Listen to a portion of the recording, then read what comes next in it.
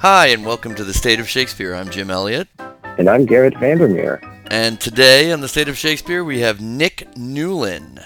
Hi, Nick. Hi, how are you? Excellent, excellent. Nice to be here. Good to have you. Nick Newlin is the author of the 30-Minute Shakespeare. Nick has a BA from Harvard University and MA in theater with an emphasis on play directing from the University of Maryland.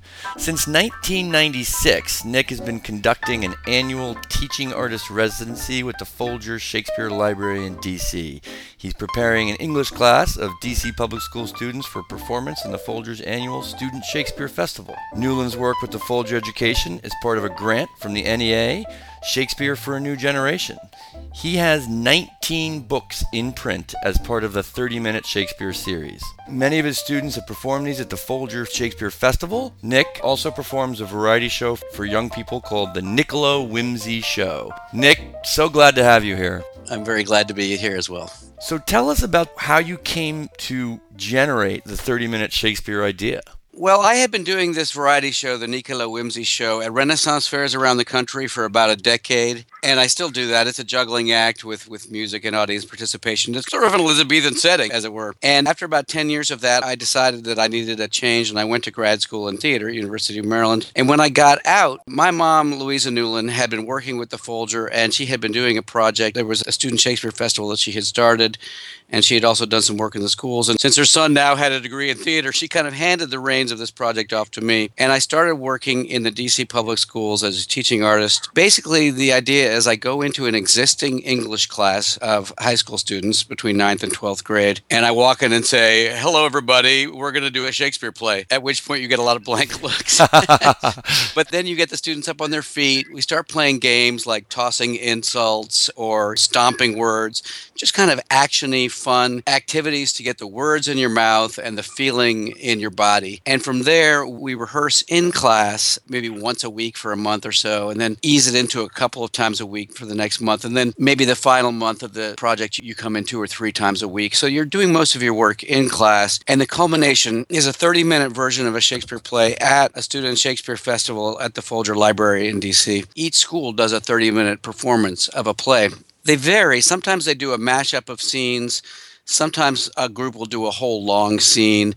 But I always liked to tell the story of the play because I think there's something that happens between the beginning of the story and the end of the story to a character. And I just like the idea of trying to get the story. Trying to get the arc. Trying to get the arc. So I picked between 4 and 8 key scenes, and I've cut them down, but while keeping the language. And then we just kind of cast them in the classroom and rehearse them. And after about 10 years of doing this project, I realized I had some really nice cuttings of Shakespeare plays with stage directions that I know that English teachers simply don't have the time to put in that kind of work to have a performance-ready piece that you can use in the classroom. So I spoke with my brother, Bill Newlin, who is in the publishing industry, and he immediately leapt into action and assembled me a freelance staff and a distributor. And before I knew it, I was in the publishing business.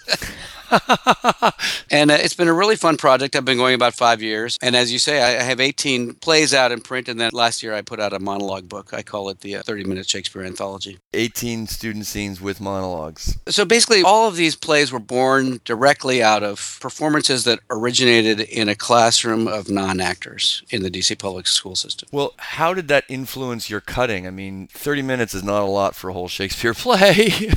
It's fascinating to me that as we perform the plays, you realize that there's really quite a lot you can do in 30 minutes. There's a lot of great material in that 30 minutes. And sure, you have to cut out several scenes and even some characters, but you really do get a meaty piece of Shakespeare in that time frame. You have to make some tough decisions. For example, when we did Twelfth Night, which is my favorite Shakespeare play, I had to cut out the Malvolio piece with the yellow stockings cross-garter because it just didn't fit with the cast and the play. You have to make some decisions, and you stick with them because otherwise you're going to drive yourself crazy. You could do 3 or 4 versions of one play, I imagine. Well, that's an interesting idea, actually. You could come back and say, well, my Twelfth Night didn't have a few scenes that I want. Let's do another one. Right. Let's do another 30-minute Twelfth Night. Having done 18 of them for high school students, I'm now working with the Folger to move on to introduce these to an even younger audience, grades 3 through 5, which would be ages 9, 10, 11 kind of thing. And in doing so, I can always make new choices. What would be your most memorable moment working with the high school school students on a 30-minute Shakespeare play? Must be a lot. There are quite a few. There's one that comes to mind. It was one of those art imitating life moments. We were doing Henry IV, Part 1, and because I work with large classrooms, often you'll have more than one Henry, more than one Romeo, more than one Juliet. Someone will play one of those roles in one scene, and then they'll switch hats, and somebody else will be playing them. So one of my Prince Hals, near the end of the project, this was a group of 12th graders, he got expelled from school for some transgression. And then at the 11th hour, through a lot of pleading and bargaining with the parents in the school, he was reinstated at the last minute just in time to come into the show. And there's a scene in the play where Hal is speaking to King Henry, and he's contrite, and he's telling the king that he's going to make up for it and prove himself. And it was so clear to me that he had just had this conversation with his parents and with the school. It was just coming out in Shakespeare's words, but it was, it was something that had just happened to him. And it was, in that way, incredibly believable because he was essentially reliving a conversation he had just had. Oh, that's fantastic. And I think it's the sun speech, I will be the sun. That's correct, Right. yeah. It's a perfect example of art imitating life. So you have 18 different scripts from 18 different plays, I'm assuming. Yes. So which one is the most popular? Well, Romeo and Juliet, Macbeth, and Midsummer Night's Dream are probably the three most popular. Hamlet and Julius Caesar are also popular. There are a lot of the more minor plays that I really like that don't sell as much. I like to recommend As You Like It or Much Ado About Nothing or Othello, which is sometimes taught in schools, but not much. Speaking of Othello, and another example of something memorable to me, I worked with a group of ninth graders with Othello. So the range in size and shape of these students at that age is extreme. And I had a very small Othello. He was skinny and barely over 5 feet tall, but he was one of the most powerful Othellos I've ever seen. He owned Othello's power and rage. It was just an example of how it's what's in your spirit and not in your physical body that matters when you're playing a character. Sometimes the size matters, but the size of the heart is the most important, I guess.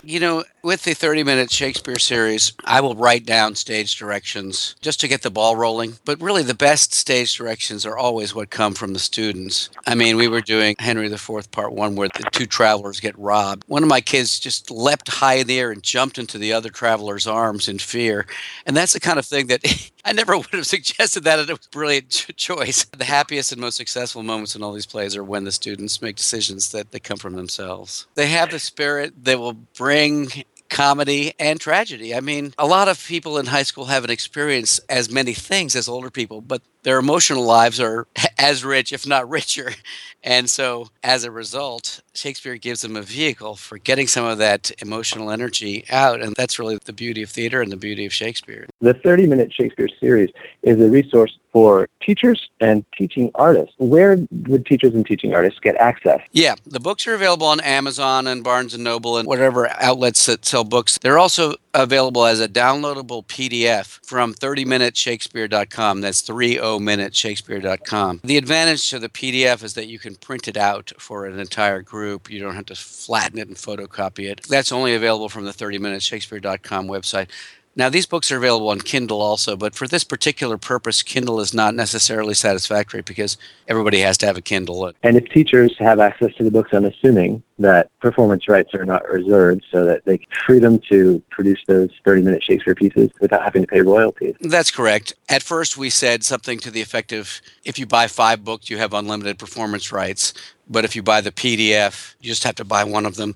I'm pretty lax about it. I mean, pretty much buy the book. You can do whatever you want with it. Probably the most valuable part to me is when I meet teachers who tell me how much they and their students have enjoyed using these resources. Oh, yeah. I mean, it's an incredible resource for a classroom. So, Nick, you brought in a speech for us from Act 2, Scene 1 of As You Like It. It's one of my personal faves. You want to talk about why you chose this speech? In the 30-minute Shakespeare anthology, basically I took one scene from each of the plays that I had put out in paperback, and within that scene I took a monologue that may have been cut for time, and I re-expanded it out to its full length so that students would have a chance to use that monologue in auditions and competitions, also just as a closer study of the text. This particular monologue, the Duke Seigneur's monologue, speaks to me for a couple of reasons. One, the subject matter, centering around sweet are the uses of adversity, is something that speaks to me. And another aspect of the subject matter is that of nature and the two go together.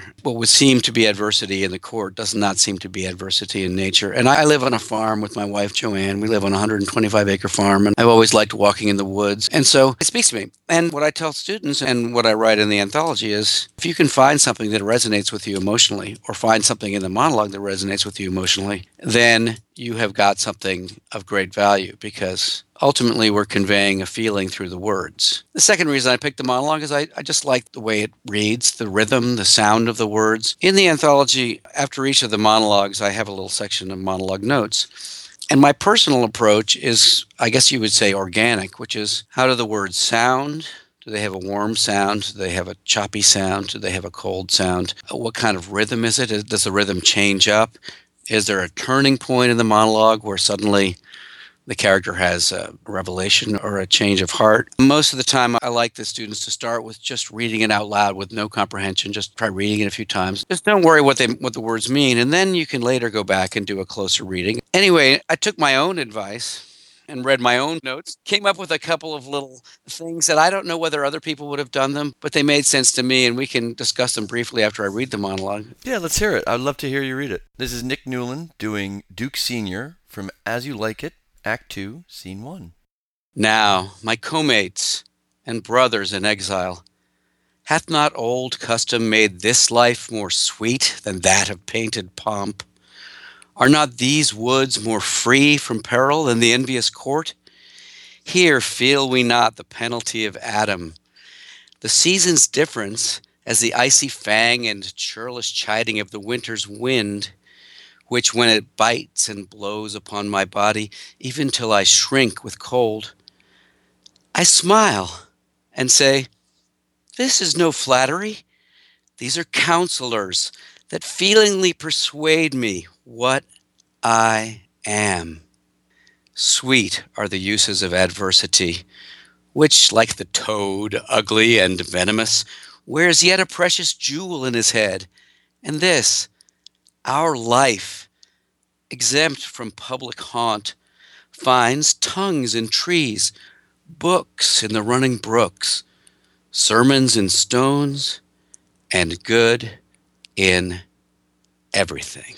Thank you so much. Thank you, Jim. Lovely. What I was talking about before about the beats, when I was going through this, there were a couple of times where I put a line to make it a triplicate. And I'll tell you which ones those were. That feelingly persuade me what I am. Yep. I decided that those three words were to be kind of emphasized and jumped upon like a motif. And so, as in music, a motif repeats.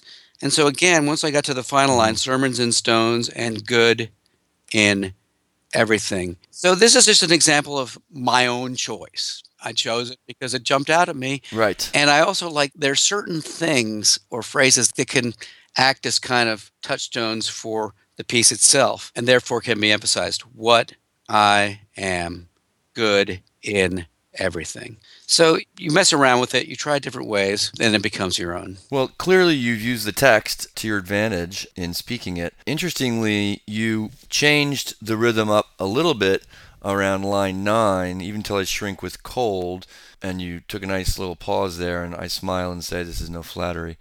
I'm interested in that line, this is no flattery, these are counselors that feelingly persuade me what I am, which is the what I am we're referring to. That's lines 10 and 11. What is he saying there? To me, he's saying that the wind, the icy fang and churlish chiding of the winter's wind, is a teacher. Nature is a teacher, and we are nature. You know, when I was looking at this, it helps to go to the dictionary. Students don't tend to use dictionaries that much, but they're really cool. It's amazing what happens when you go to the dictionary. So I looked up the word adversity, and it means to turn around. I kind of imagine Duke Sr., instead of turning away from the wind, he turns towards it, and it feels good. He's like on the prow of the Titanic, you know? I am king I of was the going to world. say, you're Leonardo DiCaprio on the Titanic. It feels alive, and his arms are out, and he's feeling it. It feels good. When something is hard, instead of turning away from it, you turn towards it. Thereby, going to the dictionary, we get a meaning. Absolutely. What I love is that you look at the dictionary, you not only get the meaning of the word, you get a physical action to go with that meaning. And I think that is exactly why we would do something like that as actors. Obviously, sweet are the uses of adversity is in the center of this speech. Mm-hmm. It's a beautiful phrase. The sentiment is essentially you make lemonade out of lemons, right? Correct. But it's so much better than that one. It's just a beautiful image. It's absolutely gorgeous. And towards the end, one of the things that you did when you spoke it is, as you said, you slowed it down on what I am and good in everything. And it gave a little bit the feel of a sermon, the feel of someone who is speaking a truth to a group of people. Well, yes. In the monologue notes, I tell the reader he's giving a pep talk to himself, but he's also giving a pep talk to his men. Duke Sr. is a leader, and he leads by example. So if he feels something, his men will too. I'm with you on the sentiment of the speech. I love walking in the woods and the contact with nature. It brings to mind Thoreau and a long line of others like him. And the tone of it, you talked about the tone earlier, the tone of the speech is really mellow. Right. We talk about how words sound. Some words sound sharp and some sound sweet. I talk about coloring words a lot. Coloring words means kind of like onomatopoeia, but not quite. It means the sound of the word has, as you say, a tone. So here we can color contrasting words and give warmth to words like co-mates, brothers, old custom, life, and sweet. How do you give warmth to words? The voice is expressive. If you stretch the vowels a little and soften the consonant, the word brother sounds soft and welcoming. Yeah. If, by contrast, you speak with a more choppy and clipped tone, you can similarly color words that describe court life with a colder sound. You can speak the words painted pomp, peril, and envious court with a more clipped and frosty voice. So there, you have the warmth of the woods versus the cold of the court. Throughout the monologue book, I keep going back to how the words sound because to me it's music and words have sound. It's a symphony of words. It has repeating motifs and just the way an instrument has either a harsh or mellow sound. So do words, especially if you color them. Especially if you use them, and that's what we're definitely all about here at the State of Shakespeare, using the words to convey meaning. I have two last things for you. One is in line 17, sermons and stones and good in everything. You use the monosyllables there and you slowed it down like you said. And often some books will publish everything as one word. Other books will publish everything as two words. I prefer it as two words. What do you think? I like two words too because it allows the word thing to stand on its own and everything. It ties back into what I am. In my particular text, it was in one word. And so I had three words, what I am and good in everything. So for the purposes of my motif, having everything as one word allows for a more repetition. But on the other hand, and this is an important point, one of the things that is interesting to me about Shakespeare's iambic pentameter is studying when it is different. Yeah. And there's an extra beat. Because some people say, oh, well, he made a mistake there. No, he did not. Majority of the time when I study where there's an extra beat, and this is something my colleague Michael Toledo at the Folger taught me a long time ago, which is ba-bum, ba-bum, ba-bum, ba-bum, ba-bum. It's a heartbeat. And when you are in an emotional state, your heart skips a beat. And so when you have an extra beat or one beat that is removed, something is happening with your heart. Something is happening with your emotions.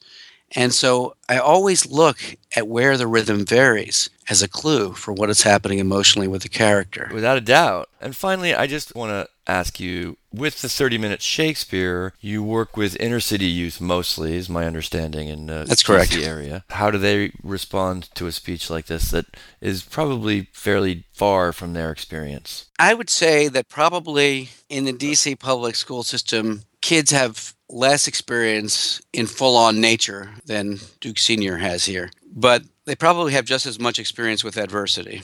Even if they haven't gone out into the woods, everybody has felt the wind on his or her face. Everybody has felt the cold. And that's nature. And so what I do is I find commonality of experience, and we all feel the cold, and we all feel pain. And we all have to deal with that. So no matter where you grew up or what age you are, and that includes elementary school students, we all feel the cold, we all feel pain, we all have to figure out a way to turn either away from it or towards it. I love the idea of turning towards it, turning around. Nick Newlin, this has been a delight. Thank you so much for sharing your thoughts with us. It's been marvelous having you on the State of Shakespeare. Thank you. I enjoyed it quite a lot as well. I'm Garrett Vandermeer. And I'm Jim Elliott. And thank you for listening to the State of Shakespeare. Thanks for joining us for the State of Shakespeare podcast. We invite you to visit stateofshakespeare.com for more episodes, information about each of our guests, and the Shakespeare text you heard on the program, and much more. And we welcome you to join the discussion by liking us on Facebook. That's www.stateofshakespeare.com. Thanks for listening.